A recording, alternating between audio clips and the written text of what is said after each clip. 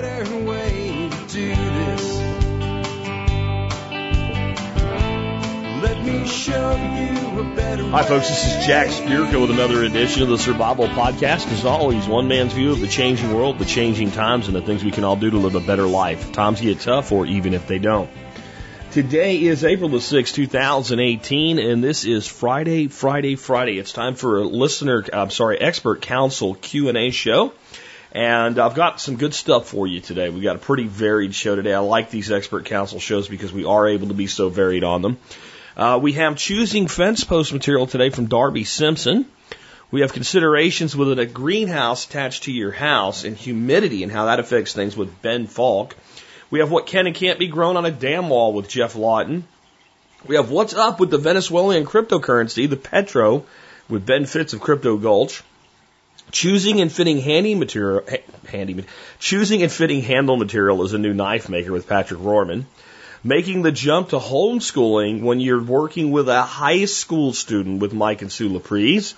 And vehicle maintenance at quick stop oil place type locations like Quick Car and stuff like that with Charles Sanville, the humble mechanic.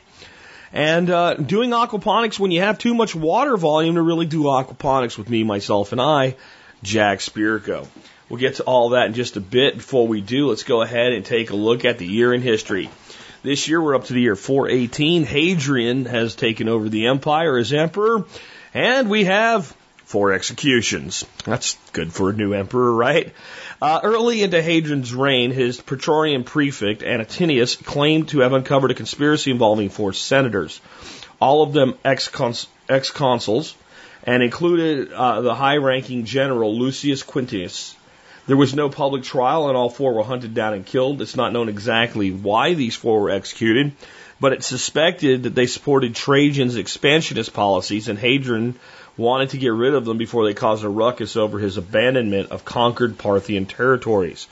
The Senate was livid and quickly determined that they were dealing with a psychopathic maniac just as bad as Domitian. Hadrian went out of his way to claim that the murders were carried out by overzealous subordinates. He had no knowledge of the plot. Hadrian assured them that their right to prosecute other senators would be respected after this, but he created a political bottomless pit. He would restore some goodwill with the Senate, but his relationship with them would be tenuous at best. He turned instead to the people and announced that he would cancel all outstanding debts on any state loan. Most people thought he was joking until the Praetorians burned all the loan records in the Forum. With the people and the army behind him, he was relatively safe from the Senate. My take by David Verne. Terminius was the Roman god of borders, and the Romans believed that not even Jupiter, the king of gods, could move a border that Terminius had set.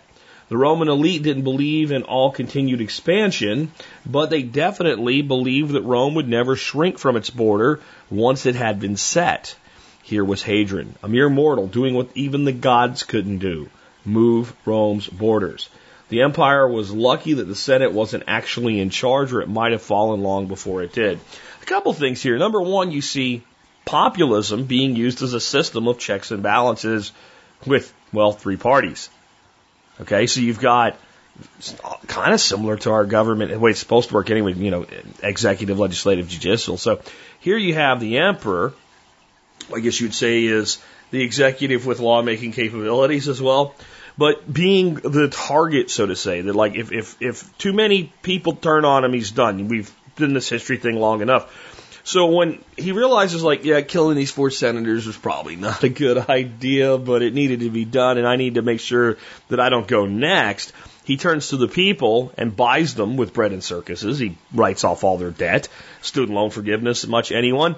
And, he had taken care of the army, had given them their bonuses when a new emperor takes over, exactly by the book of the way they're supposed to be. And so the soldiers, even if some of the commanders that wanted to go out and take more territory weren't so happy, the soldiers themselves were happy. So you got the army, you got the people, kind of neutered the Senate. So that's one thing I see here. The other is just this he recognizes that as an expansionist, if you expand too far, you destroy yourself. And he's willing to take all these risks because he's probably thinking, now that I'm emperor, I'd like my life to be pretty good, and I'd like to not go down in history as the emperor that saw the fall of the empire. I'd like to be the guy that kind of kept us around for a bit longer. When I'm gone, there won't be anybody able to do that. And there's a lesson there. We as an empire work differently than Rome. We don't occupy territory and take it. We go in and we instigate and we control. And we're able to be a much bigger empire than Rome ever could have been because of technology and communication, but also because of manipulation and the use of soft power. Instead of client kingdoms like Rome had, we have kingdoms that we treat as client kingdoms even though they operate completely autonomously in the real world. Yet we still have these little strings and things we could pull on the back end, puppet leaders and stuff like that. And so we've been able to expand way beyond what Rome ever could have hoped to. But the rules still apply. And if you expand and stretch far enough, sooner or later, collapse is inevitable. Everything's cyclical. History doesn't always repeat itself, but it often rhymes. With that, let me remind you real quick before we get into today's show that this is your last chance on this sale that we have running on the Member Support Brigade. It's a great deal, guys. $30 a year for life. You get to lock that rate in. I don't do that type of a sale very often. Usually I'll do $35 for the first year, then it goes to the regular price. So right now, you can join $30 a year. You lock that renewal rate in for life. You get all the discounts, all the benefits, everything everybody else does.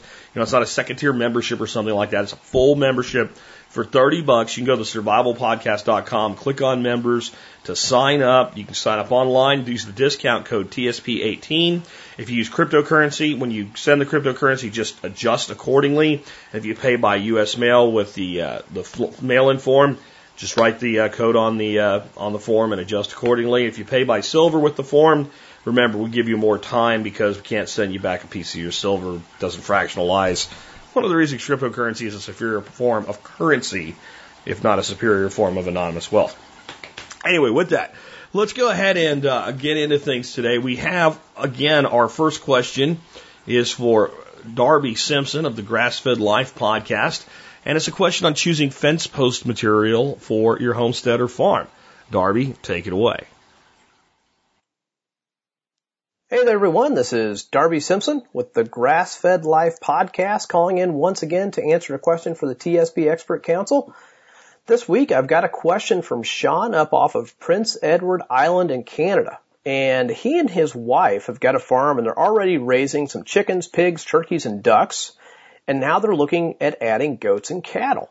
And he's got about 30 acres of open ground that he's looking to start fencing in, and he wants to know what my recommendations are in terms of fence posts.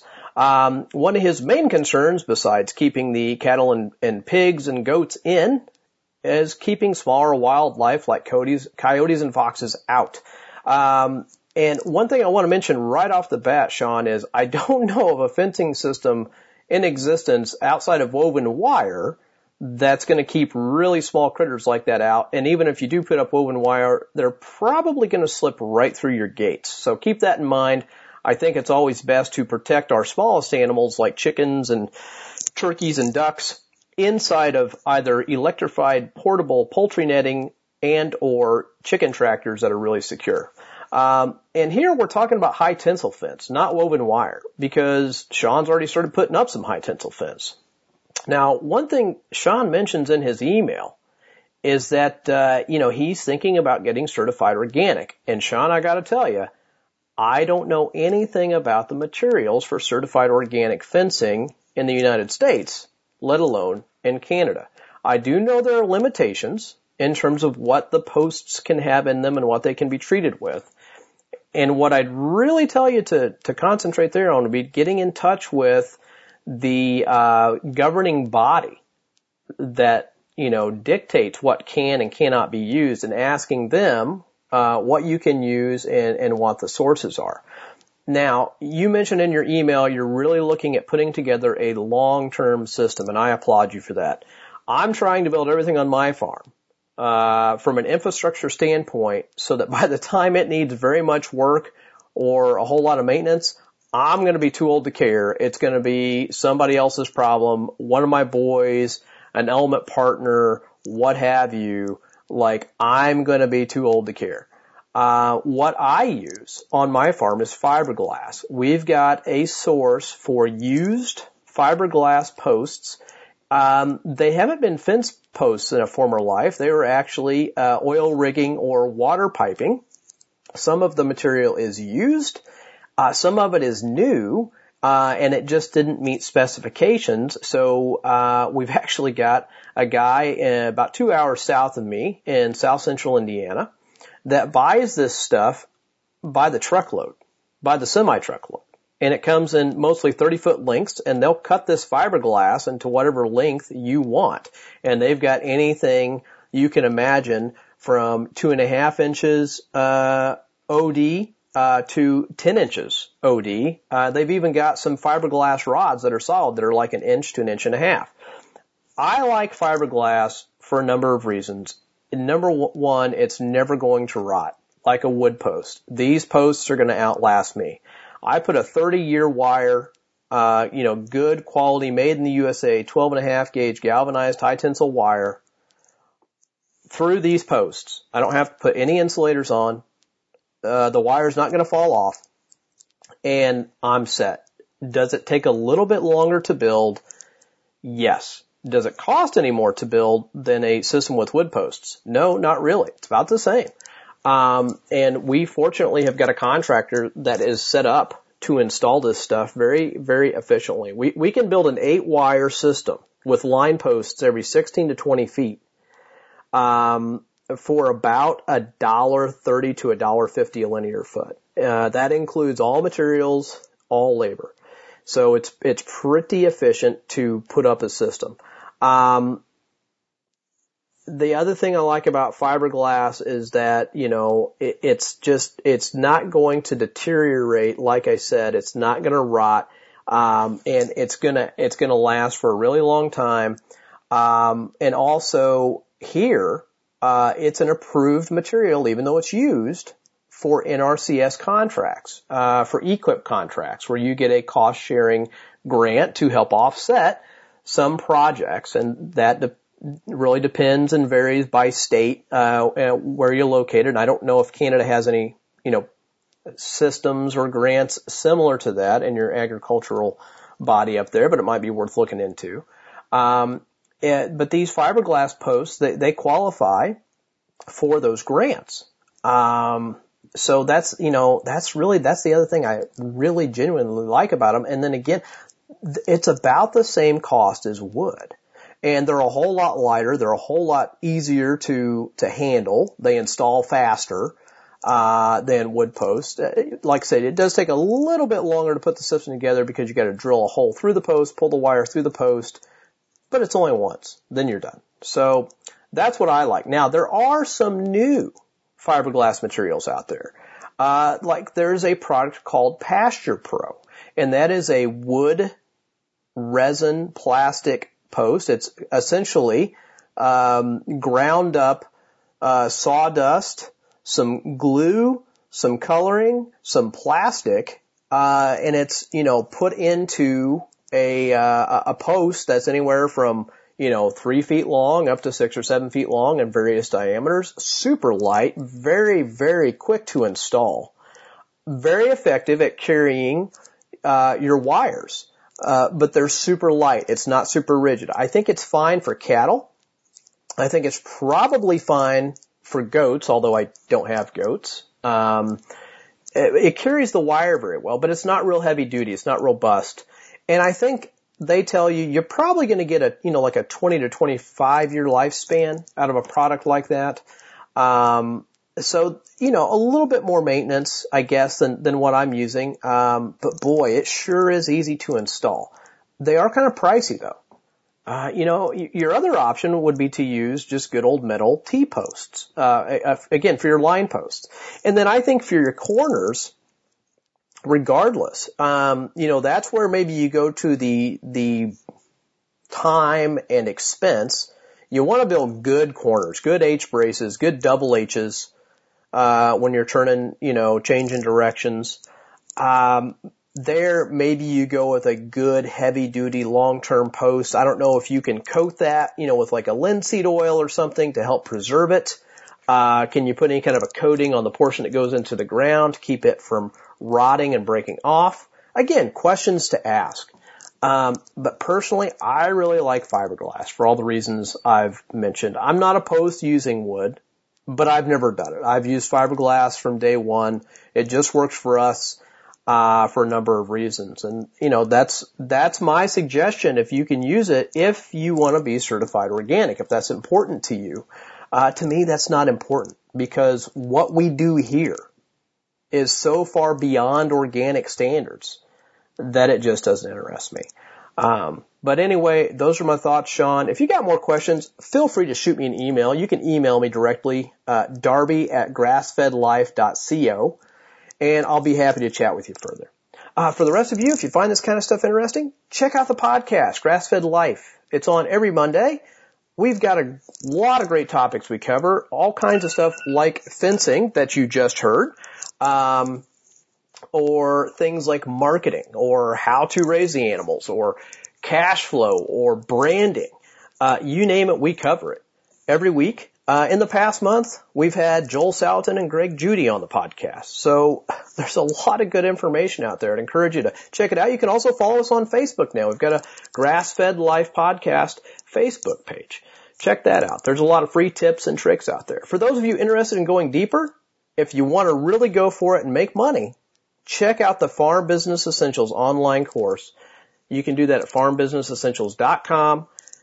Guaranteed to be the only course you're going to need to take on farming to go farm in a regenerative manner for profit. It's a total A to Z comprehensive course. We cover everything, not just how to raise the animals, but also how to market the animals, how to price the cuts, branding, website creation, insurance, legal, you name it, we cover it. It's all there. Check it out, farmbusinessessentials.com. You've got until March 20th to take advantage of the early bird discount and save $200. But after March 20th, that's it. The price goes up for good, not coming back down. So check it out if you're interested. As always, thanks for the questions. Keep them coming. Everyone have a wonderful weekend and take care. Okay, good stuff and good advice from Darby. Next we have like a really interesting question, and it's one that a lot of people need to think about a lot if you ever decide to, do that thing that seems to be the dream of every prepper and homesteader and permaculturist and build a greenhouse attached to your house. It's not a bad idea, but there are considerations that many people don't think about, and it can lead to a lot of problems. On that, Ben, tell us all about the problems that can happen with these attached greenhouses. Hey, Jack and all, Ben Falk with Whole Systems Design. Question from Justice in Wisconsin. Great question, and I'm glad you're asking it because a lot of people don't, and they get into nightmare situations, as you've alluded to, putting greenhouses attached to conditioned spaces, to buildings, homes, because essentially a greenhouse is a humidifier, a massive humidifier. And in a lot of climates in the world, especially cool or cold, temperate, humid climates, the last thing you want to do is pump a lot of humidity into your building or have even the exterior wall of a building up against a very humid, continuously humid space that's fluctuating rapidly in temperature. You're just driving moisture into walls. You're creating rot nightmares. And I'm glad it sounds like you totally are aware of this and you have a good background in building. I think the way you're thinking about it is really good, and generally I would agree with how you're approaching it. I would have a completely isolated, like, interstitial space between the greenhouse and the conditioned space. I would treat it like a normal exterior of a building and also have air barrier protection between the outside and the inside, which isn't necessarily always the case for high-performance buildings today. On the exterior side, but I would just make sure to have a vented space in between it to vent out moisture, bring in air low, bring out air, infiltration low, exfiltration high in that space. You're going to lose 2 inches, 4 inches, whatever the space might be, and it's going to be a bit of a detail to build and cost some extra money because of that, but I don't think it would be much, and that will just totally safeguard you from driving moisture into that wall. there are some downsides for sure beyond just the moisture danger. You're taking up the south, now the south side of a conditioned building is a greenhouse, not just beautiful sunshine coming in.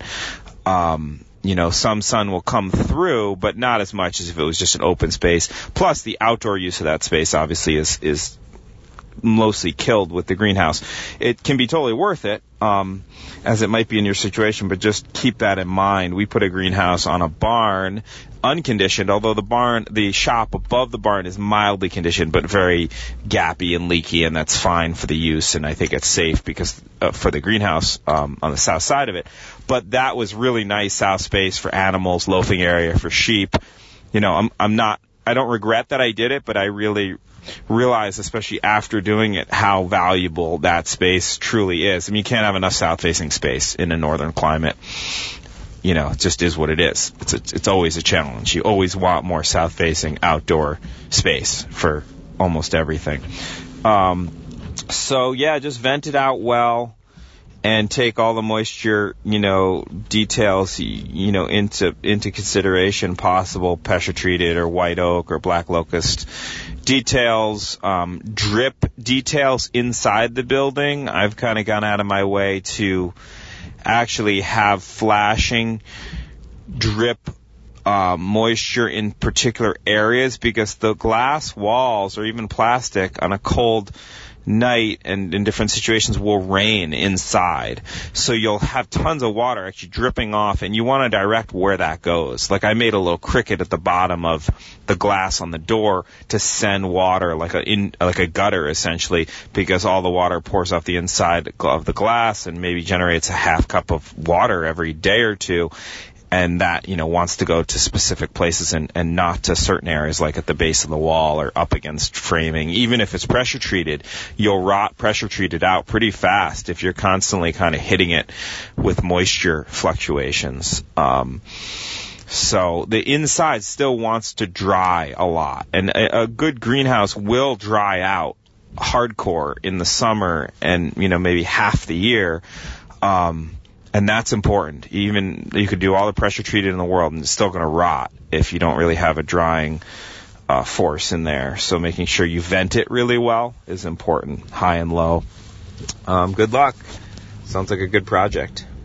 Good stuff from Ben Falk as always. So now staying kind of in the permaculture, agricultural world for a bit before we go off into other things, I have a question for Jeff Lawton, and this is on what you can and can't grow on a dam wall.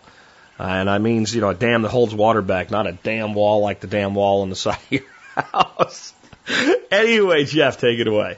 Hi, Jeff Lawton coming to you from Australia, and I have a question here about a dam wall, a 3-acre pond, or pond wall as you call it in America. Pretty sizable dam wall, and right now there are scrap trees that need to be cleared off. All professionals in that area have told the client that you can't plant anything on a dam wall. However, they've read Sepp Holtz that says you can plant shallow-rooted plants to be just fine. Well, actually, you can plant anything that doesn't have a deep taproot. So the classic is clumping bamboo, although you could plant running bamboo. There are no bamboos in the world that go more than 18 inches deep in their roots.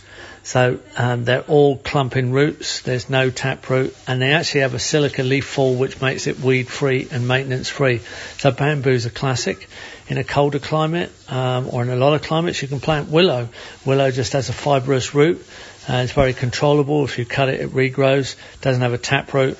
Look good on a dam wall too. Otherwise, you can have palms, which don't have taproots if you're warm enough for palms, or any small woody shrub that doesn't get very big and doesn't have a renowned long, deep taproot.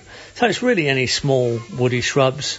Of course, herbaceous plants don't have big, strong taproots. They're not going to compromise the integrity of the wall. So it's just where you have a long, deep taproot ladder, classic tree. It'll put down a taproot, then send out laterals when it senses the water, and then potentially it'll compromise the integrity of the dam wall. If there's a big wind, when it's misty and cold and a lot of water droplets, the weight of the tree could screw around and actually crack the wall. which sometimes happens with pioneer trees growing on dam walls that actually go down fast with a deep taproot, send out a lateral. Misty rain is worse than heavy rain. Misty rain, a lot of weight on the leaves. Big screwy wind comes through, cracks the wall. Of course, the other one is eventually the tree dies, the root system collapses, decomposes and pipes through, and the wall has to be rebuilt. So get those trees off the dam wall. Get anything off a dam wall that's going to potentially have deep tap roots. I reckon if you can't take it down with a machete, it's already getting a bit big. If you've got to get the chainsaw out and you can't take it off with a hand tool, big chopping knife or axe, then it's already something you want to get down quick. If you come across trees that are really, really, really, really big and they have tap roots down into dam walls, I'd leave them there. You just got to face the consequences the day it dies, but might not be around if the tree's going to live for a few hundred years. Once they're really big, you're better off leaving them alone unless you really want to risk rebuilding the wall. When you cut the tree, the taproot's going to collapse, the lateral's going to decompose and compromise the wall. Otherwise, no problem. Good luck. Should be fine. Thanks. So my only, really, maybe not, I'm not sure about this, is the willow thing. Willows are shallow rooted and they don't have the taproot, but they are remarkably aggressive with the roots. And I've seen willow roots go 100 feet away from a tree, and it makes me worry not so much about them getting into the wall, but into the dam and then sending up shoots off of their own roots and basically taking over the dam. So I think that willow probably can work, and there's different types of willow, and I think willow would be one of those things that we have to manage. If it's going to be on the dam wall, we can't put it there and forget about it. I've seen willows just basically climb into lakes and take over half a lake. So, and then again, there are different kinds of willows. There are willows that are more of like a willow rush type plant. They don't really get large trees, and that may be more what Jeff's talking about. My preference would be bamboo. I think he's spot on with bamboo and/or river cane and the analogs to bamboo. They just will never get deep rooted. They're basically like a very tight-rooted grass. That's what bamboo is. It's a grass. The shoots are edible. The material is useful for so many different things. It's probably the best choice if it will work for you where you're at. Next up, I have a question on the cryptocurrency known as the Petro, put out by the Venezuelan government. Ben Fitz, take that away, man. Hi, Jack and Survival Podcast listeners. This is Ben Fitz from Crypto Gulch, and today I have an expert council question, which comes in from OpinionCon, and I guess OpinionCon is Joel. Joel says, what are your thoughts on the Venezuelan Petro, the government-backed cryptocurrency? Is it the scam being touted or an honest attempt to solve their economy? Well, the Venezuelan Petro launched on February 20th for a private sale, and then I believe on March 20th it opens up to the public. And supposedly what Venezuela did was they tied this cryptocurrency into oil. And unfortunately, it's really not backed by oil. Like, you can't exchange the Petro crypto for a barrel of oil. It's all basically faith in the Venezuelan government, and nobody has faith in the Venezuelan government. Also, this currency could totally disappear if a new government took over in Venezuela. They could choose just to not back this currency.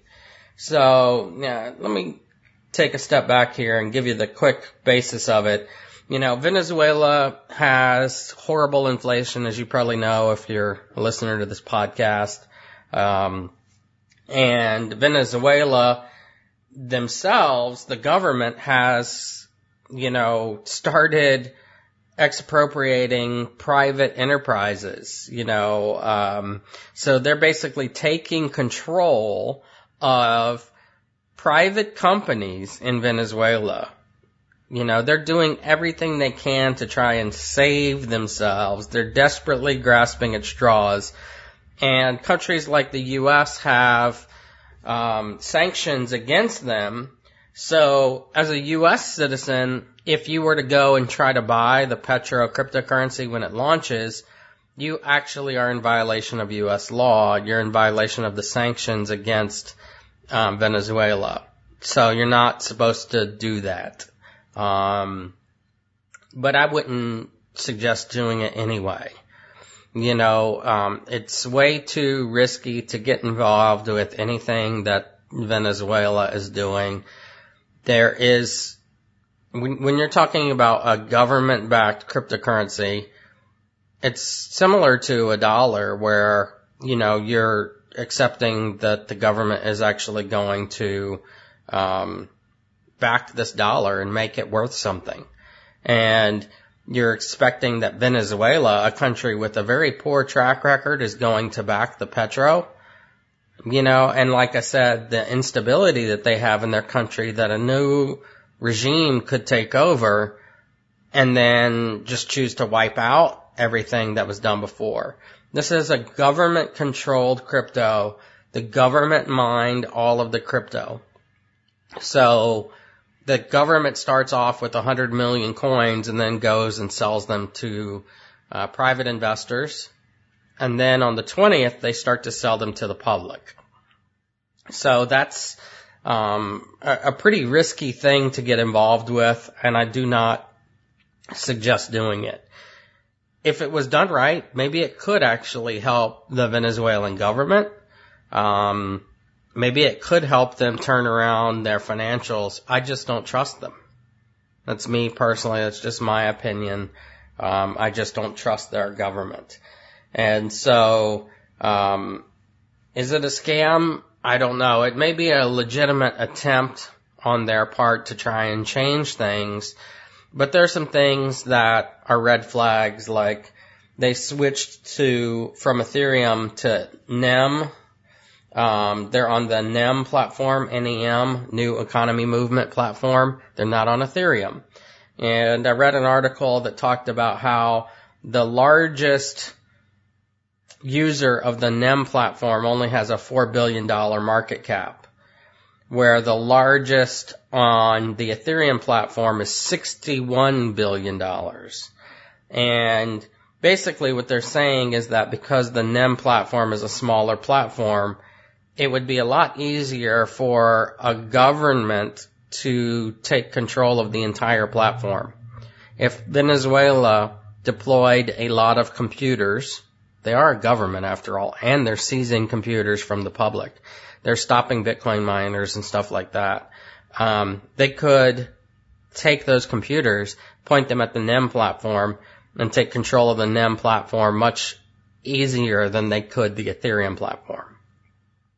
So again, there's lots of risks involved. And even if they don't do that, 2 years from now, another government could take over. And the way Venezuela is going, I think that that's a possibility. Coups and things like that are definite possibilities. So I would avoid the Petro, and also, as I said earlier, if you're a U.S. citizen investing in the Petro, it may be considered illegal in violation of U.S. sanctions, and so I cannot recommend that to anybody. I wouldn't recommend it anyway, but I definitely don't recommend it since it's illegal as a U.S. citizen. This is Ben with Crypto Gulch, and thank you for another great cryptocurrency question. Turn it back over to you, Jack. Thanks. So let me add to this, right? So I have said that, governments will come out with cryptocurrencies, and they have. And that was really to point out the fact that cryptocurrency works, it's valid, it's useful, and governments will realize that it has benefits, and they'll go emulate after saying it doesn't work, it's crap, no, so, and several governments have come out with versions of cryptocurrency now. That does not mean go out and buy it when they do. There may be at some point one that seems to make sense as an investor, but that's not this one at all. And I really want to kind of point out the obvious. This is counter to the entire point of cryptocurrency. The entire point of cryptocurrency is decentralization and the lack of control by any single entity, and a currency that derives its value from its use in whatever economy it gets used in by whoever chooses to use it. And that's what cryptocurrency is about. So when a government goes into this business, it may be validation that the technology works, but it does not mean that we should all go, yay, let's go get involved. And as far as the illegal nature of this, yes, it probably is. No, it's probably not worth doing, but you could do it. And it would be almost impossible to prove that you were the one that did it. But and it's not like patriotism or something. You're supporting a government that makes the worst of our government look like the best day at Disneyland. These guys are scum, right? So it's not like, oh, they're an enemy of the United States. They're an enemy to people. Like, there would be no good reason I could come up with to support the Venezuelan government. You're supporting socialist communists who are failing if you buy this currency. Seriously, that's what you're doing. So and socialist communism is the antithesis of what a cryptocurrency is supposed to be all about as well. Cryptocurrency is the most anarchist thing that's happened to our society since the internet. And I'd say it's a bigger anarchist thing than the internet. Yeah, the internet's, but it came from the government and CERN and Al Gore and and they didn't know what they were doing, or I promise you they would have done it. They get a lot of benefit out of it today for sure, but in the end, this is the most anarcho system of communication that's ever existed. And it enables things that were just not possible 30 years ago in any way, shape, or form for the average person. And that is anarchism. The anarchism is the ultimate freedom of the individual. That is what anarchism is. So when you start having, to me, when governments start doing a cryptocurrency, it's like when our government thought they were going to take over email and they were going to have a government email service and you would pay for it and it would actually take longer for your mail to get to you and I thought people would use it. Yeah, no. Next up we have a question on fitting knife handles to knives for new knife makers with Patrick Rohrman of MT Knives. Hey guys, this is Patrick Rohrman with MT Knives coming to you today with today's Expert Council question of the week. Today's question comes from Joel. I'm in the process of building my first knife from scratch, having done some forging from an old file I had on hand. I'm looking for ideas on handle material. What are your preferred choices of scaled material, and what would you recommend for a first-time builder? Thanks, Joel. Thanks for the question, Joel. As far as handle material, there's lots of things to choose from, whether you want a natural material or if you want a synthetic material. A lot of it's going to come down to personal preference and what is the purpose of the knife. If this is going to be a knife that you plan on using heavily and you're going to be putting a lot of stress on the handle, maybe your hands are going to be getting bloody or sweaty, then these are all things to take in consideration when selecting a handle material. I myself prefer wood, a lot of natural materials. For the most part, I stay away from a lot of the synthetic that almost feel like plastic type materials. One of my favorite materials is desert ironwood. It's a really dense wood. It's going to be strong. It's going to hold up for many years to come. And it's also a very beautiful wood when it's sanded, polished, and cleaned up nice.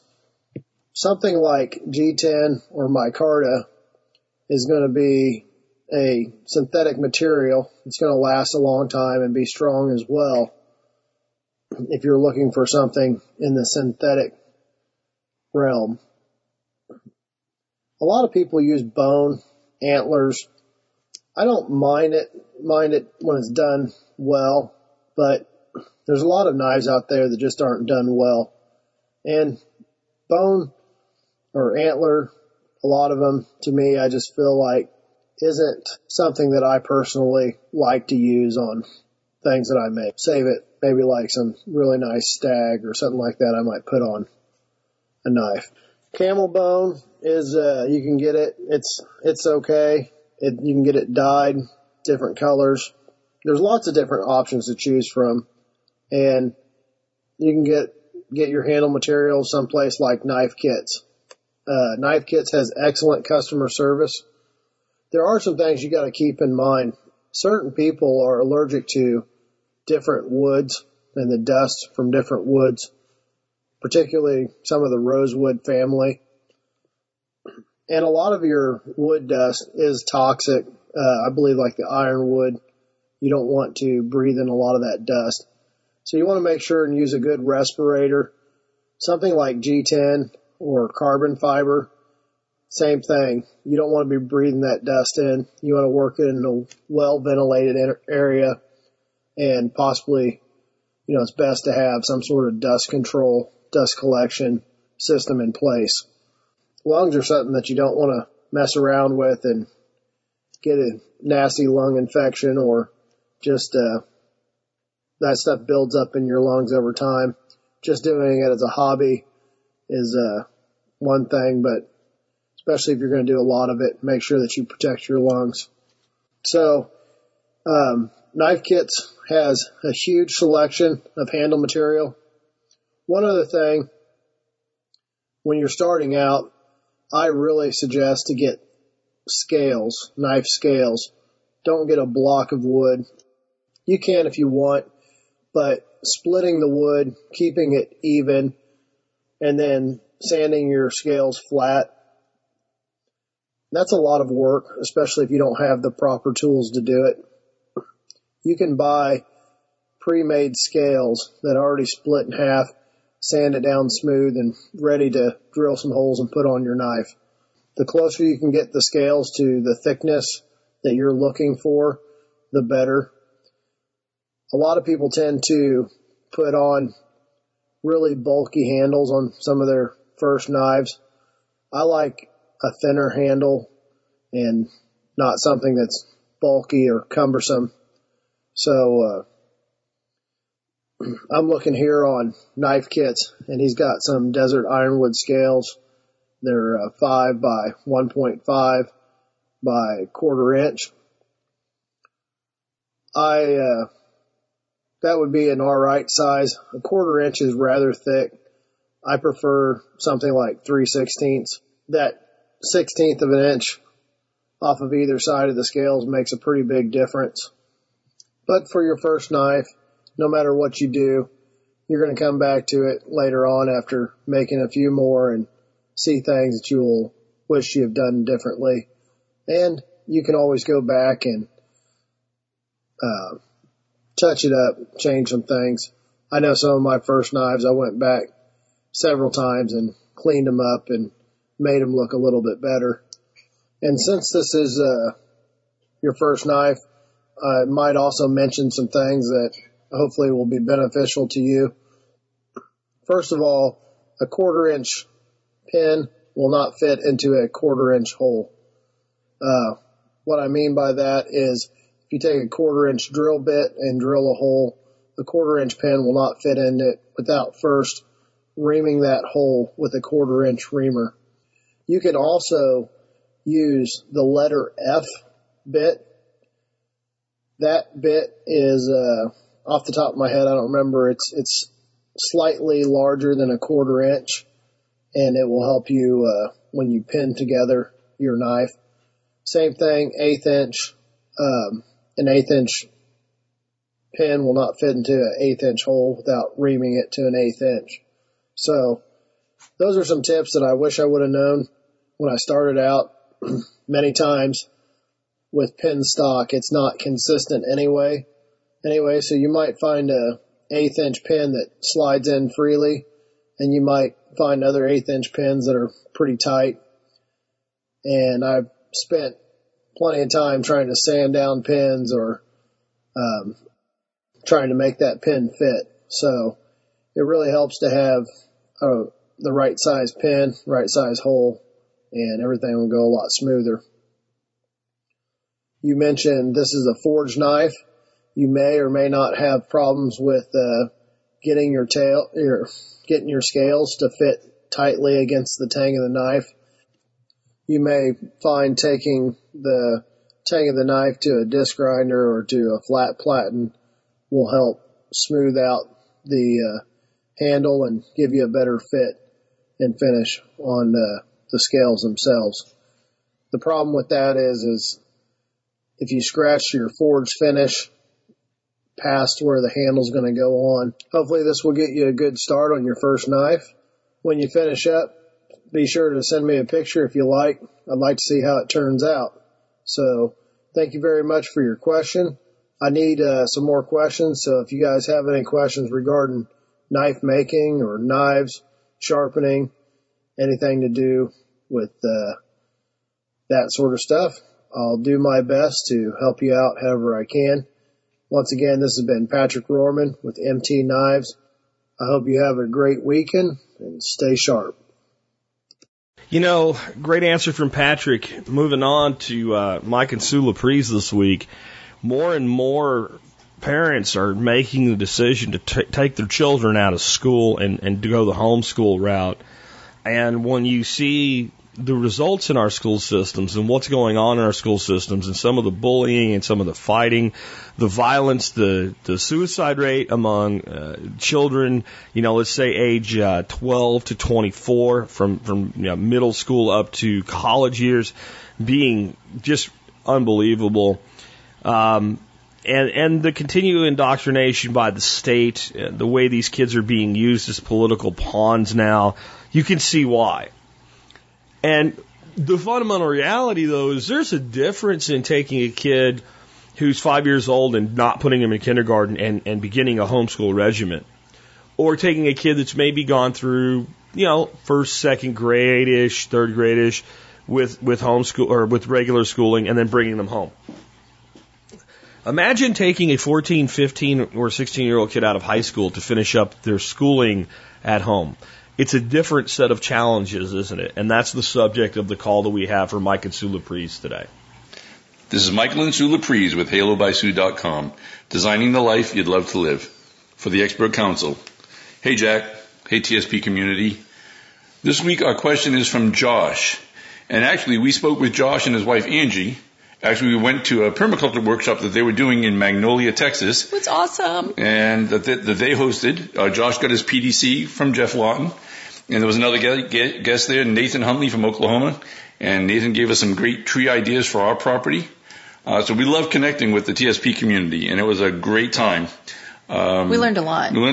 Yeah. Anyway, Josh's question that he initially wrote in was, how do you address a high school student who's a junior that you're bringing home and homeschooling for the first time? What are some of the things that you have to look at, and what do you need to think about? So there's a couple reasons why people pull their kids out in high school. And the main one is bullying. That's the main one you'll hear when people are like, I pulled my kid out and I don't know what to do. And then the kids are either struggling because they're behind, or they're struggling because they're bored, because they're smarter than the classroom can handle. And then there's the parents walking to freedom reason for bringing your kids out. And there's the issue of parents having an issue with the school authorities. Yeah, like not listening and being attentive to the parents. So you've got these two things. It's like, am I going to plan ahead and pull my kid out of high school because they want to? Or am I at the last minute, this is not working, my kid needs out for whatever reason. And I pulled him out of school yesterday. Yeah, so those are two different things. So if you're planning ahead, the first thing you have to think about is there's a sacrifice for one of the parents to make, or a grandparent. I mean, it could be just somebody has to make the sacrifice and the commitment, and then you have to accept the adjustment period. And you've got to help. They're not going to, very few high school kids would come out and go, I've got this plan and all I need is $200 and I'm on my own and I can handle it. So you really have to gather the information with them and help launch them and get them to that self-accountability stage. Yes, because it could be a situation where it's going to be really stressful for your child, because as they're going through that transition, and we know some people who have, there's a point where the child realizes, I'm now responsible for me. Yeah, I can't blame the teacher. I can't blame the noise in the classroom. I can't blame all these things. It's on me. And kind of as a parent, you feel that way too. Like, it's on me. I've got to get this together. Absolutely. So one of the goals that you can help your kids set is certifications. There's all kinds of entrepreneur things that they can do. There's a lot of permaculture entrepreneur things that they can do. IT, a lot of companies are running their own IT. I know Rackspace here has their own online IT classes. An auto shop.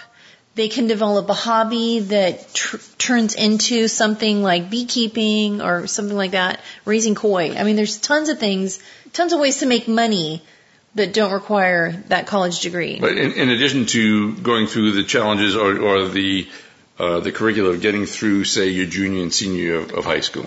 Right. Yeah, you'll have a lot more to show for it if they're not going to college, if they stop high school and do something interesting with their life.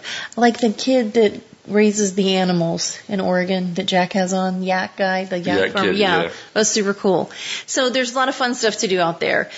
So the young guy that was interviewing all the World War II vets to get their stories down. Yeah. Yeah, and so I'm subscribed to him on YouTube. So there's a lot of, so the thing that the government school can't wrap their arms around is the new adventures that are out there waiting for kids to catch on to, because they got to take forever to get it into their system and their structure. So if your kid knows what they want to do and they want to come out of high school and do that, then it's well worth helping them do that.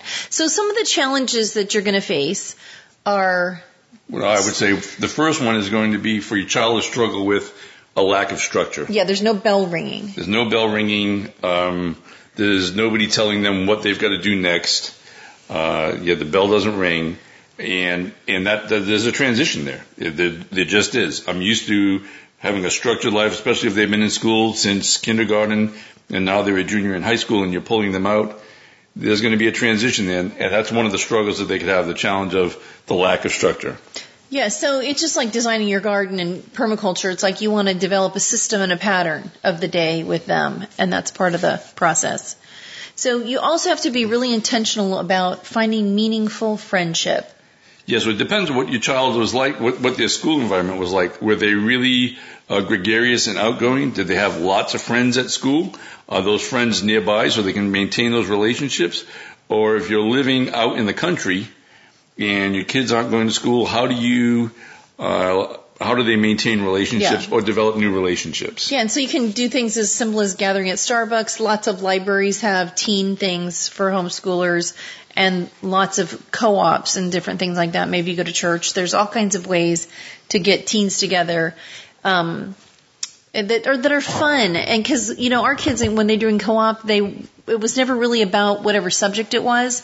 It was really about getting together with their friends. Yeah, which brings us to the next one, accountability and self-motivation. So for homeschoolers who start their children off when they're 3 or 4 or 5 years old, over time they develop that. You're working through that process in a gradual timeline so that they learn to become self-accountable for the work that they do. So like you turn your math in every day when you're little, you turn it in once a week when you get bigger, and you're on your own when you're in high school for our house. Yes, so you've made that transition, but if you're coming out of the government school system, that has to be developed. So those are some of the challenges that you'll have to overcome. And the self-motivation of getting up saying, I've got to get my work done. So for us, where our high school kids were more involved in doing that on their own, if your child was just starting as a junior in high school, you might need to be more involved with their daily routine. Yeah, just because of that transition of this is the world that I'm used to, and now I'm in a different world and getting adjusted to that. Yeah, and if you're already homeschooling your high schooler, teaching them that they are not turning their work into you. They are doing their work for their own sake. If they cheat on a test or whatever, they're cheating themselves, not you as the parent. That's something you have to teach them. Yeah, and then one of the other things that you'll have to deal with is what happens if there's a particular subject that they really hate. Well, we all have one of those. Yeah. Yeah. And so if you have a subject you really hate, if it's a foreign language, well, that's great because they don't have to take a foreign language, really. Right. You can get into college without 2 years of a foreign language. You just can't graduate from a public high school without 2 years of a foreign language. And what happens if they hate math? Well, then you just slow down. You just slow it down. Getting through pre-algebra really, really well if your kid's not going to college, and then doing a consumer math class. There's a lot of free ones online. Learning how to really live life with money is far more helpful to most people than Algebra 2. Okay. Sure. And what about if the subject they really hate is English? Then they still have to do it. I'm sorry. You still have to write. You have to read and you have to write because those are valuable tools. But you can adjust that. So your kids don't like reading fiction, then you don't have to read fiction. You know, a lot of little boys especially, they want to look through a book with lots of pictures and a few words and engineering. But if they're in high school, that's not going to be the case. No, but then you can have them read websites and, you know, there's a lot of other interesting things to read. It doesn't have to be the romance poetry or whatever. Game of Thrones. I wouldn't recommend that Okay, either. let's talk about curriculum then. So if your child is just at the high school level and they're just going to get through high school, one of the things is there's a lot of free online stuff, and we've mentioned that stuff Every before. subject. Every subject. Yeah. And you can look with your kid, and if you're going to do a co-op, then you buy whatever curriculum they say you have to buy. But if you're strictly going online and finding stuff, I recommend you do that with your kid, and it's not that hard. Yeah, and if your only child is a high school child, so it's not like a group of children coming home, there are some places where it's available where they have high school only co-ops. Yes. So you're dealing with just high school kids. Yeah. They're a little bit expensive, but they do. So another option that a lot of homeschool families that are already homeschooling that you might know that are like, you tell them, I need to pull my kid out of school because of these reasons. And they say, hey, just, bring them here. My kids would love to hang out with them. And then, they have all the curriculum and they have all the books and stuff like that. So it could be a really easy kind of win-win because as a homeschool parent, when you get another kid to come in that's your kid's age to do anything, it's really fun for the homeschool kid. Yeah, so you're bringing a child into your house who's your children's age, and you're just adding them to your homeschooling. Yeah. And so it's not like the couple whose child is now out of school necessarily has to homeschool, although they have to get their child to the person's house. The person's house. But there are people that we know that do that, take other kids in and homeschool them. Yes. So the other one is if your kid has a passion, help them to find a job. You can go to the vet. You can go to the... Well, you can go to, like, near us is Water Garden Gems, which is all things for aquaponic systems. Yes. It's a big store. We had a kid that worked there. If they like cooking, there's, even at 15, there's like party ranches out here. They hire at 15. Our kids all work there. And whatever their passion is, it might be a volunteer position. It might be helping somebody with woodworking, like little old retired guys have all kinds of jobs that they would like some help. So if you're not sure about homeschooling and you think, I want to try this without actually trying it, I have an idea. So we follow Matt Powers online. He does the permaculture student online. And he has his high school book, the Permaculture Student 2, is now free online. And you can print it and you can read it and you can walk through this whole permaculture course, which we love, and our garden's doing great. And my kids just really, really enjoy it. And so you can do this with your kids and get out in your yard. So you're kind of learning to work together. You're also starting to get your yard together, whatever size yard you have, even if it's a patio, and learning about the whole process of permaculture. And I think you'll be surprised how much fun you have being together and working together and learning together. And it's really not that hard. And it teaches you how to homeschool. And it teaches you how to homeschool. That's all homeschooling is. It's like learning with your kids. Okay. So this has been Michael and Sue Laprise reminding you that, hey, if you're in our area, yes, stop on by on a Tuesday night when we have our TSP event here at our house. We'd love to have you stop on by. Again, this is Michael and Sue Laprise with HaloBySue.com. Back to you, Jack. Good stuff from Mike and Sue Laprise, but what else could we expect from them? Guys, I could use some more questions for them. They are officially out of questions. As Patrick Rorman said, he is out of questions. I could actually use questions for any and all Expert Council members about this time. Remember, if you want to ask a question to Expert Council, the way to do that is not by phone, it is by email. Email me, jack@thesurvivalpodcast.com with TSPC Expert in the subject line. Ask your question up front and tell me who the question's for. hit the return key a couple of times and give me the details. That will make it all go better. Trust me, I've been doing this for almost a decade now. I know what works. I'm trying to help you, help me, help you. Anyway, we have one more question from a council member before mine today. This question is for the humble mechanic, Charles Sanville.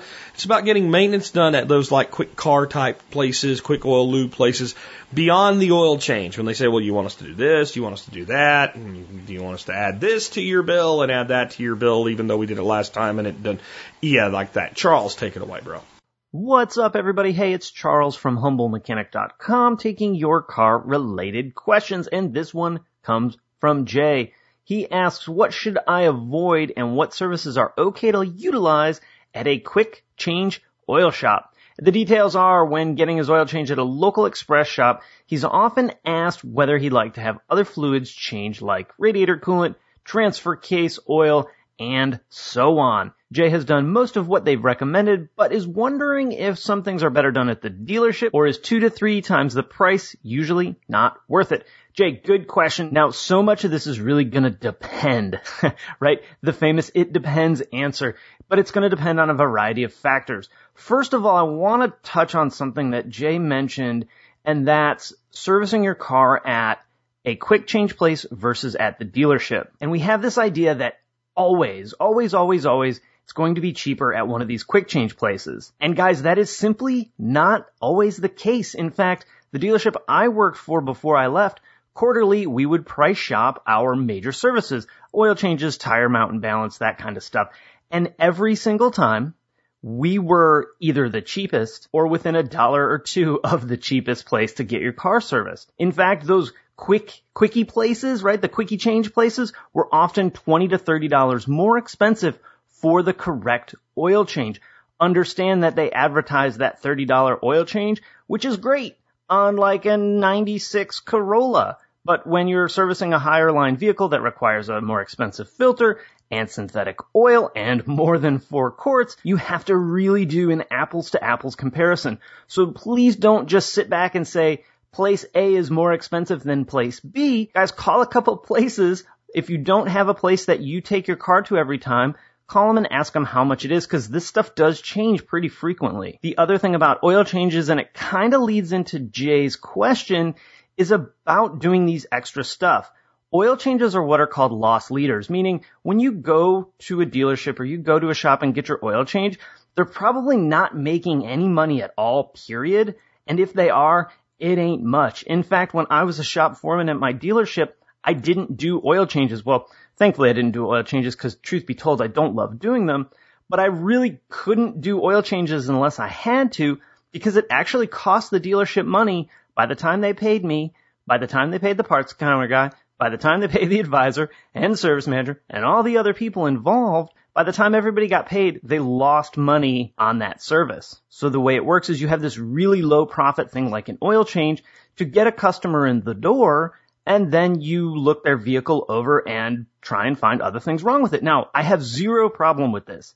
Zero problem with this, because very few people do the work and do the checks that they should be doing and say look at their serpentine belt or their inboard brake pads or their tie rods and ball joints. Most people don't do that. So when you take it to a shop to get serviced, you are bringing it there for someone that should be an expert to look over your car for you. And that's where shops really make their money, is on the upsell. And again, I have zero problem with that as long as what they are selling are legitimate repairs that the car actually does need.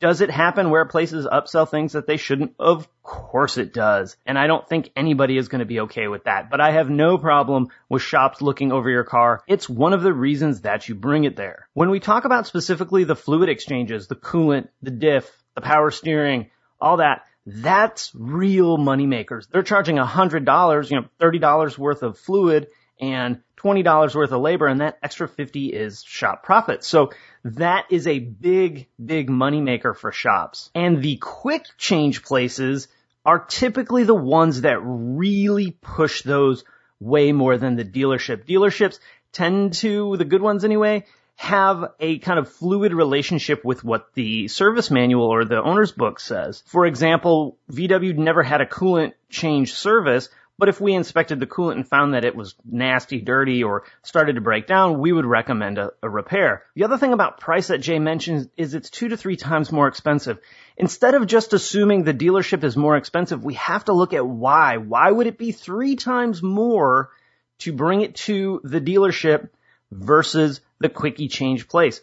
We have to look at labor. Odds are they're probably paying someone a little bit more money at a dealership than they are at a quickie change place. The dealership's going to have more overhead. They buy more tools and on and on and on with that. The big difference I typically see when we're making that comparison in price is we're not making an apples to apples comparison. We're comparing a universal fluid, say a universal transmission fluid, to a fluid specifically designed for that application. I have seen many transmissions ruined because a universal fluid was put in it that applied to every car out there, but it didn't have the right detergent packages, or it didn't have the right additive package that the transmission really did need. And that's why you can go into the auto parts store and you can walk down that aisle of engine oil and go, that one's $1 for a liter, and this one's $9.99 a liter. There are going to be some differences, even though maybe the bulk mixture is the same, there's going to be some differences that your vehicle may require. The point I really want to hit home with Jay's question, guys, is that please don't just sit back and assume that place A is more expensive than B, or they're charging me 3 times more for the exact same thing. You have to get the actual information. Are they using the right fluid? Is it a universal coolant or that really expensive coolant that German cars take? I won't have the answer to that. That's something you're going to have to find out on your own. So please do your research, do your homework, consult the dealership and ask them how much this stuff is, and use that price they give you as a tool to figure out whether you take it there, whether you do it yourself, which I think is a great idea, or whether you take it to one of those quick places, or whether you buy the fluid yourself and get it a little bit cheaper and bring it to the shop, or bring it to the independent shop that specializes in your brand, or bring it to the dealer, or of course do it yourself. There's more options than just quick change place and dealership. To give you a little bit of perspective, we charged about $80 for an oil change. $16 of that was labor. So if you brought your own oil and filter in to that dealership and asked them to change the oil, it would cost you probably $18 by the time you add sales tax and all that stuff too. So I hope that helps, Jay. Please, guys, please, apples to apples comparisons when we're looking at this stuff. Labor, fluid, everything. So Jay, great question. Jack, TSP, I hope you guys have an awesome weekend. We are like ankle deep in pollen here in North Carolina, so I'm surprised I can even talk through this question, but I hope you guys have a great weekend, and I will talk to you again next time. Good advice, and I have one little thing to add to that. You know how Charles said they aren't making any money on an oil change, and he listed all the reasons, the parts guy and the overhead and everything. The reality is spread out over as many people as these folks do business with. That overhead isn't really that big of a cost. Their real cost is in the tech that does the work and the materials for the oil change.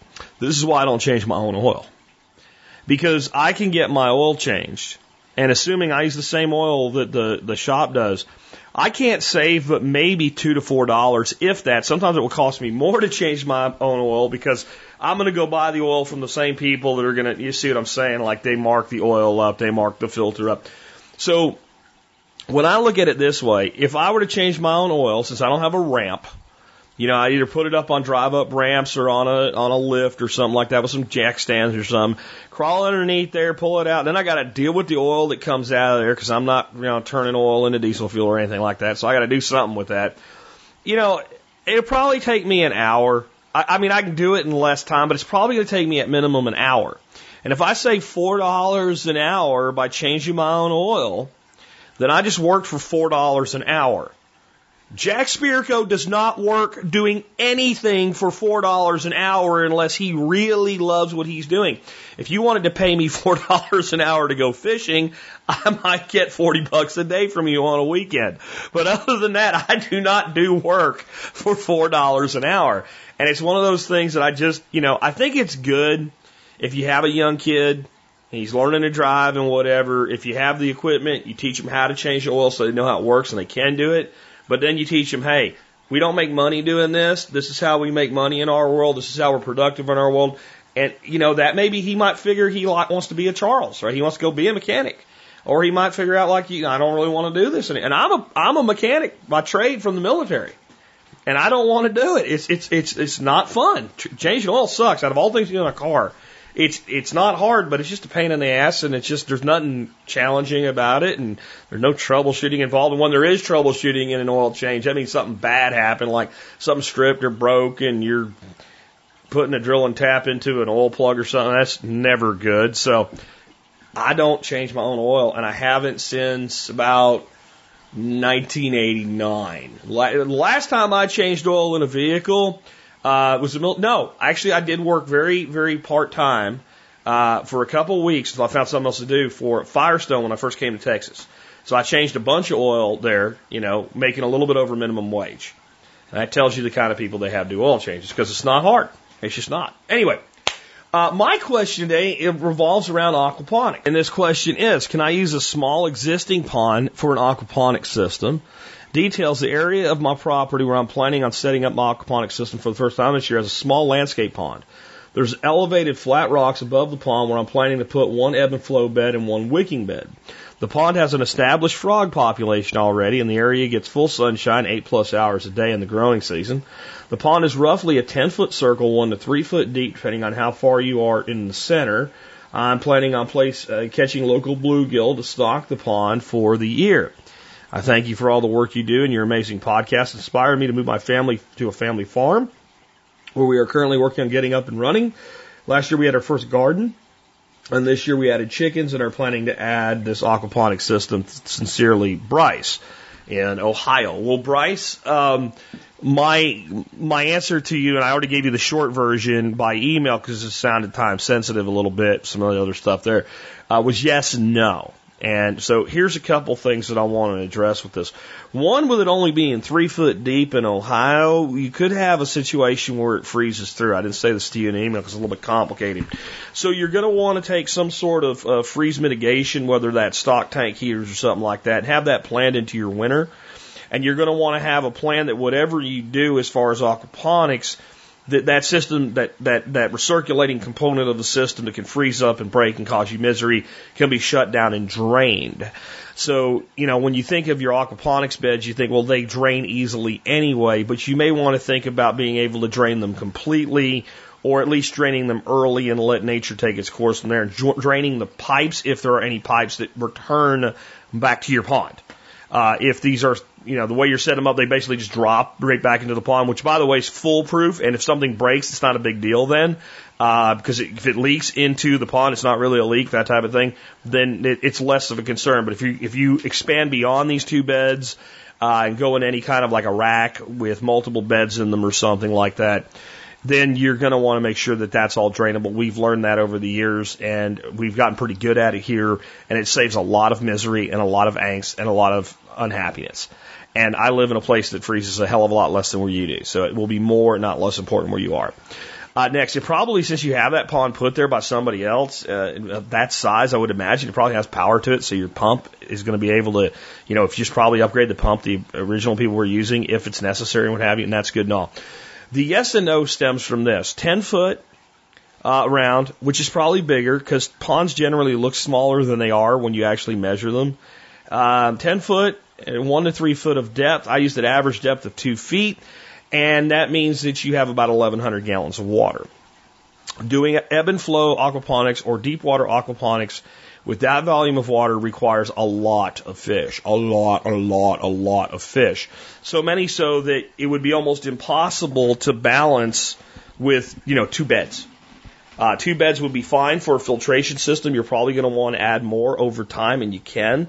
But what you're going to have to do is not overstock the system.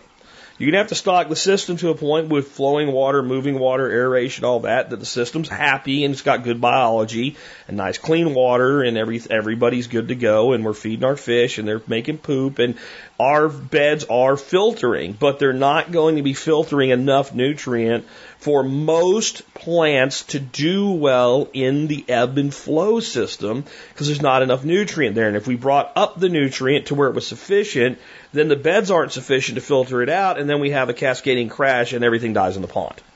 So you see, like, that's where you are. And people say, well, it should be possible to bring it up just enough for that one bed to do the job. Well, it is, but it's kind of like shooting a pinhead with a 30-06 at 100 yards while it's moving. It can be done, but it's very difficult. And then the thing is, you have to keep making the shot.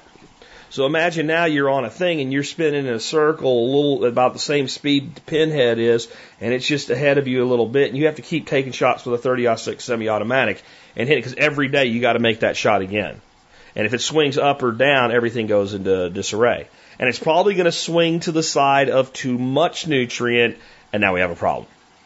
So what's the solution? In your ebb and flow beds, grow things that will do well in those as biological filters and beneficial product that do not require large amounts of nutrient. What would be the number one plant that makes sense to do that with? Mint. The one that everybody goes, oh no, don't grow in your ebb and flow beds, it'll take over. Well, in this case, that's great. It's an incredible filtration system. It will do a lot of good for your biology. It is a good herb to eat, and it's a good herb to make tea with. That would be one of my primary suggestions for your ebb and flow bed. The other suggestion would be things like just reeds for ornamental purposes and what they do to help the health of the system, or something like an edible reed, water chestnut. Water chestnut does really well in ebb and flow beds, and it doesn't need a lot of nutrient. It does really good at getting the nutrient it needs, even when other plants won't. As to vegetables that do okay in ebb and flow beds that do not have huge amounts of nutrient, tomato, of all like the popular vegetables, seems like the one that can get by. Generally speaking, though, then you get the tomatoes that are more like a hydroponics tomato. So I recommend, if you're going to try tomatoes in that bed, and go ahead, because it's a plant. It's one plant, two plants, whatever. See what happens. Some sort of cherry tomato. Because in aquaponics systems that are not soil-based, you get a lot of hydration into tomatoes. You get a lot more cracking and stuff like that in your tomatoes. And there's better ways to do large tomatoes that I'll get to in a second. So tomato, cucumbers probably not going to be real happy, but you could try it. The key is, if you're going to do this and you want to grow things beyond mint and, reeds or water chestnut, then you're going to have to be really religious about spraying with a foliar feed. If you'll get a Garrett juice or the liquid Dr. Earth and add in a quarter teaspoon to that of like the liquid kelp, and maybe some fish emulsion, maybe a little bit of comfrey tea or weed tea, and you'll spray that once a week or twice a week at the right time of day, it'll be okay. But it's a lot of work. It's a lot more work than just putting in a wicking bed. So I recommend that you focus your productive growth on your wicking bed, because now we have soil. Now with soil, what we want to do with that type of a pond system, we want to do a flow-through wicking bed, just like the ones in my systems, where water comes into the system continuously, albeit quite slowly. It fills up to a level of rocks, and I like lava rock best for this. It's porous. It's got lots of home for bacteria and stuff in there. And then it flows out at an overflow set point back into the system. So it's a lot like a flow-through, a constant flow bed that's a media bed.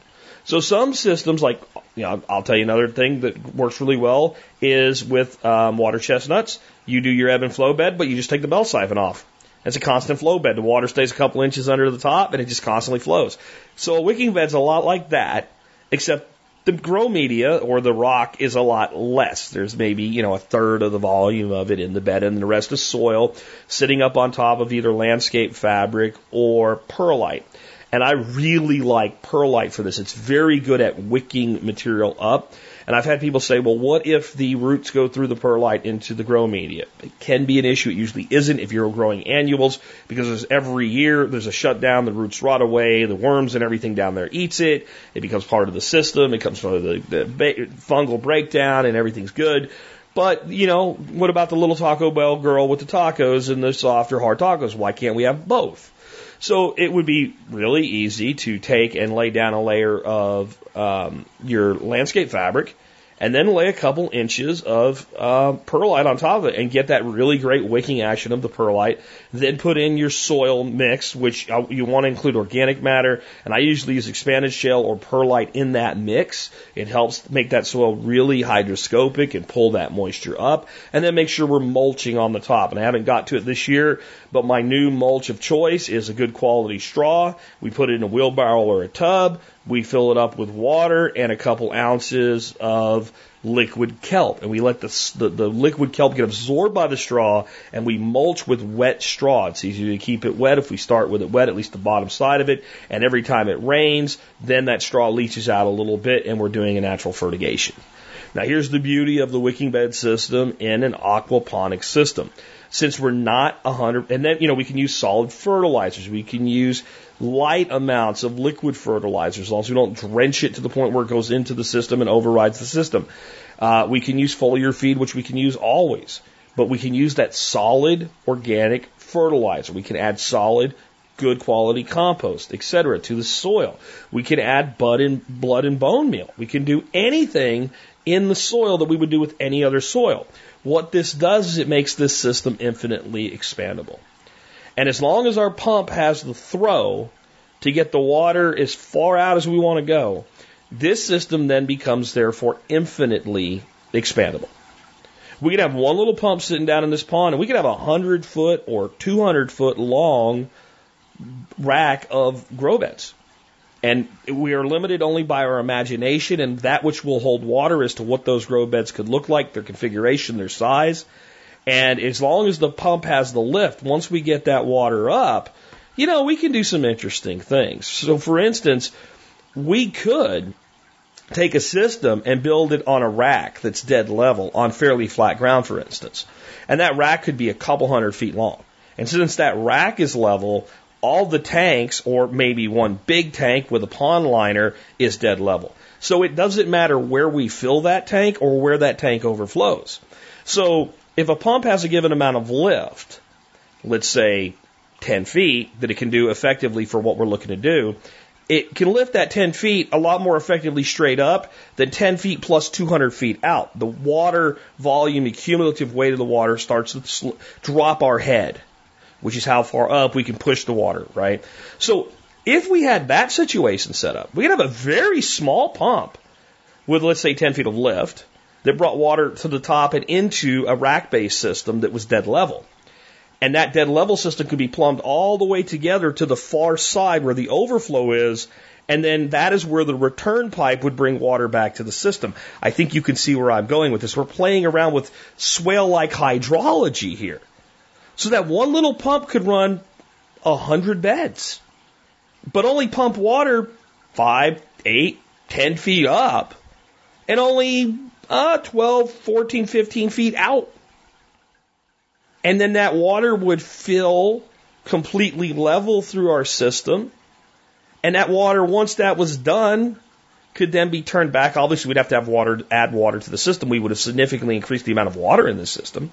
But then we could take and have that water just passively return in a slow trickle, because all we need is any amount of water at all going in there, and we're going to get an overflow 100, 200, 300, 400 feet away. Doesn't matter how far. Now, I'm not saying that this guy needs to take it to this level. I just want to kind of point out what's possible.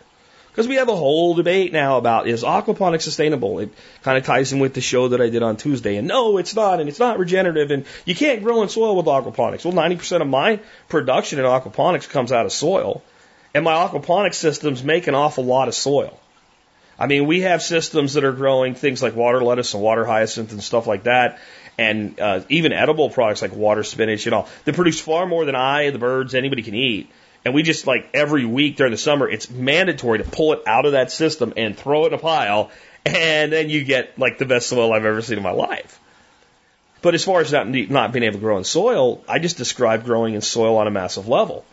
Soil that all could be created over time, by the way. This is modular, right? So we could build out 4 of these, or let's say 12 feet of one of these wicking beds. And we could be growing fast-growing aquatic vegetation in the pond that acts as a solids filter for good biology. We could be harvesting that all summer long. And next year we put in another 20 feet of bed, and almost all the soil that goes in there could have been created by composting material that came from the system. You want regenerative? You want sustainable? What do you want? So back to the short answer for the guy that asked the question. Yes, you can be very particular about what you think you're going to grow in your ebb and flow beds. Focus on your expansion going on the side of wicking beds. and be creative and think about all the things that you can do, and don't try to do it all in a day. And remember, one of the things especially that's going to make this a little bit challenging for you is you don't have any fish in there right now. So you're going to need a significant number of fish to do anything to the nitrogen cycle and nitrate cycle in that system, somewhere in the neighborhood of 100. Those that think I'm underplaying this with how much fish you need and stuff. Right now I have about 50 adult tilapia and several hundred bluegills, some as big as my hand, in a system that's running about 600 gallons of water. And my ebb and flow beds in that system, you can tell with certain plants, are a little bit nutrient deficient. Now, part of that is that it's still kind of cold and the tilapia aren't really feeding at the level they should be. But, I mean, that system needs another 40 or 50 bluegill added to it, plus maybe another 40 or 50 little tiny bluegills added to what we call the bait tank in it. So there is a balance that has to be achieved to get that incredible productivity out of the aquaponic system. But there are plants that will, lettuces will do well with far less nutrient than, cucumbers or watermelons or something like that. Anyway, I hope that answers your question. I hope it also expands, what is aquaponics? And maybe I need to do another show on aquaponics and because when I hear a lot of criticisms of aquaponics, they're not invalid because I disagree with you. They are invalid because what you're saying is not true. When I have people telling me, well, you can't grow on soil with aquaponics, well, that's just okay, there's 3 main grow beds and one of them is a soil-based wicking bed. So, no, that's not true. That's not how that works. That's not how any of this works. You can't build soil with aquaponics. Well, I just told you how. So maybe we'll reinvestigate that subject next week. I don't know. I'd like to hear from you if that's what you want to hear about or not.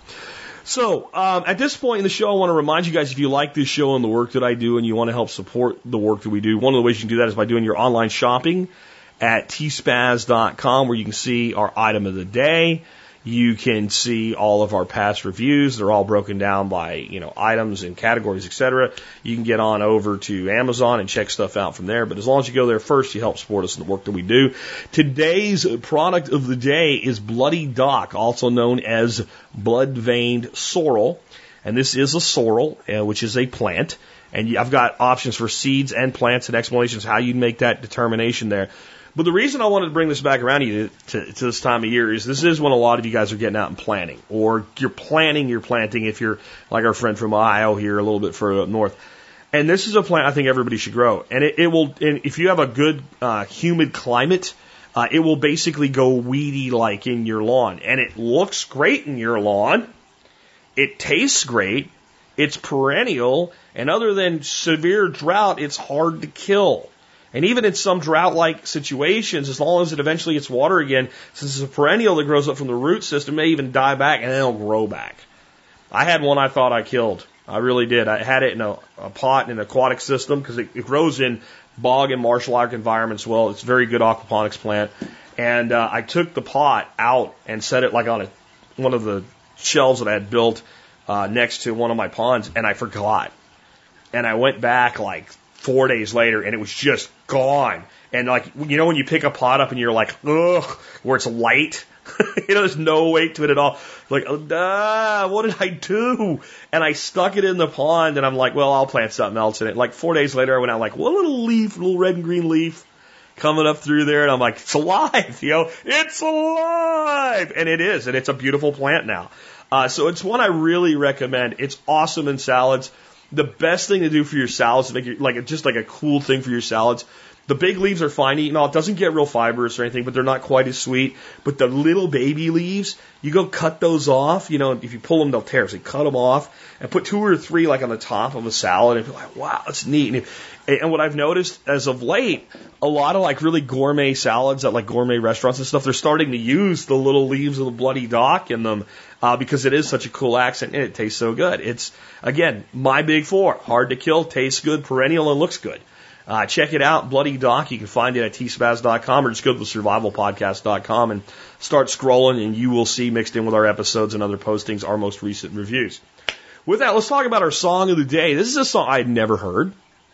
As soon as I heard it, I was like, boy, that sounds like a song from the 80s, and it is. And it's an anti-war song, but it's not. It's a little political because it's an anti-war song, but it's not overtly political in the way that it comes across.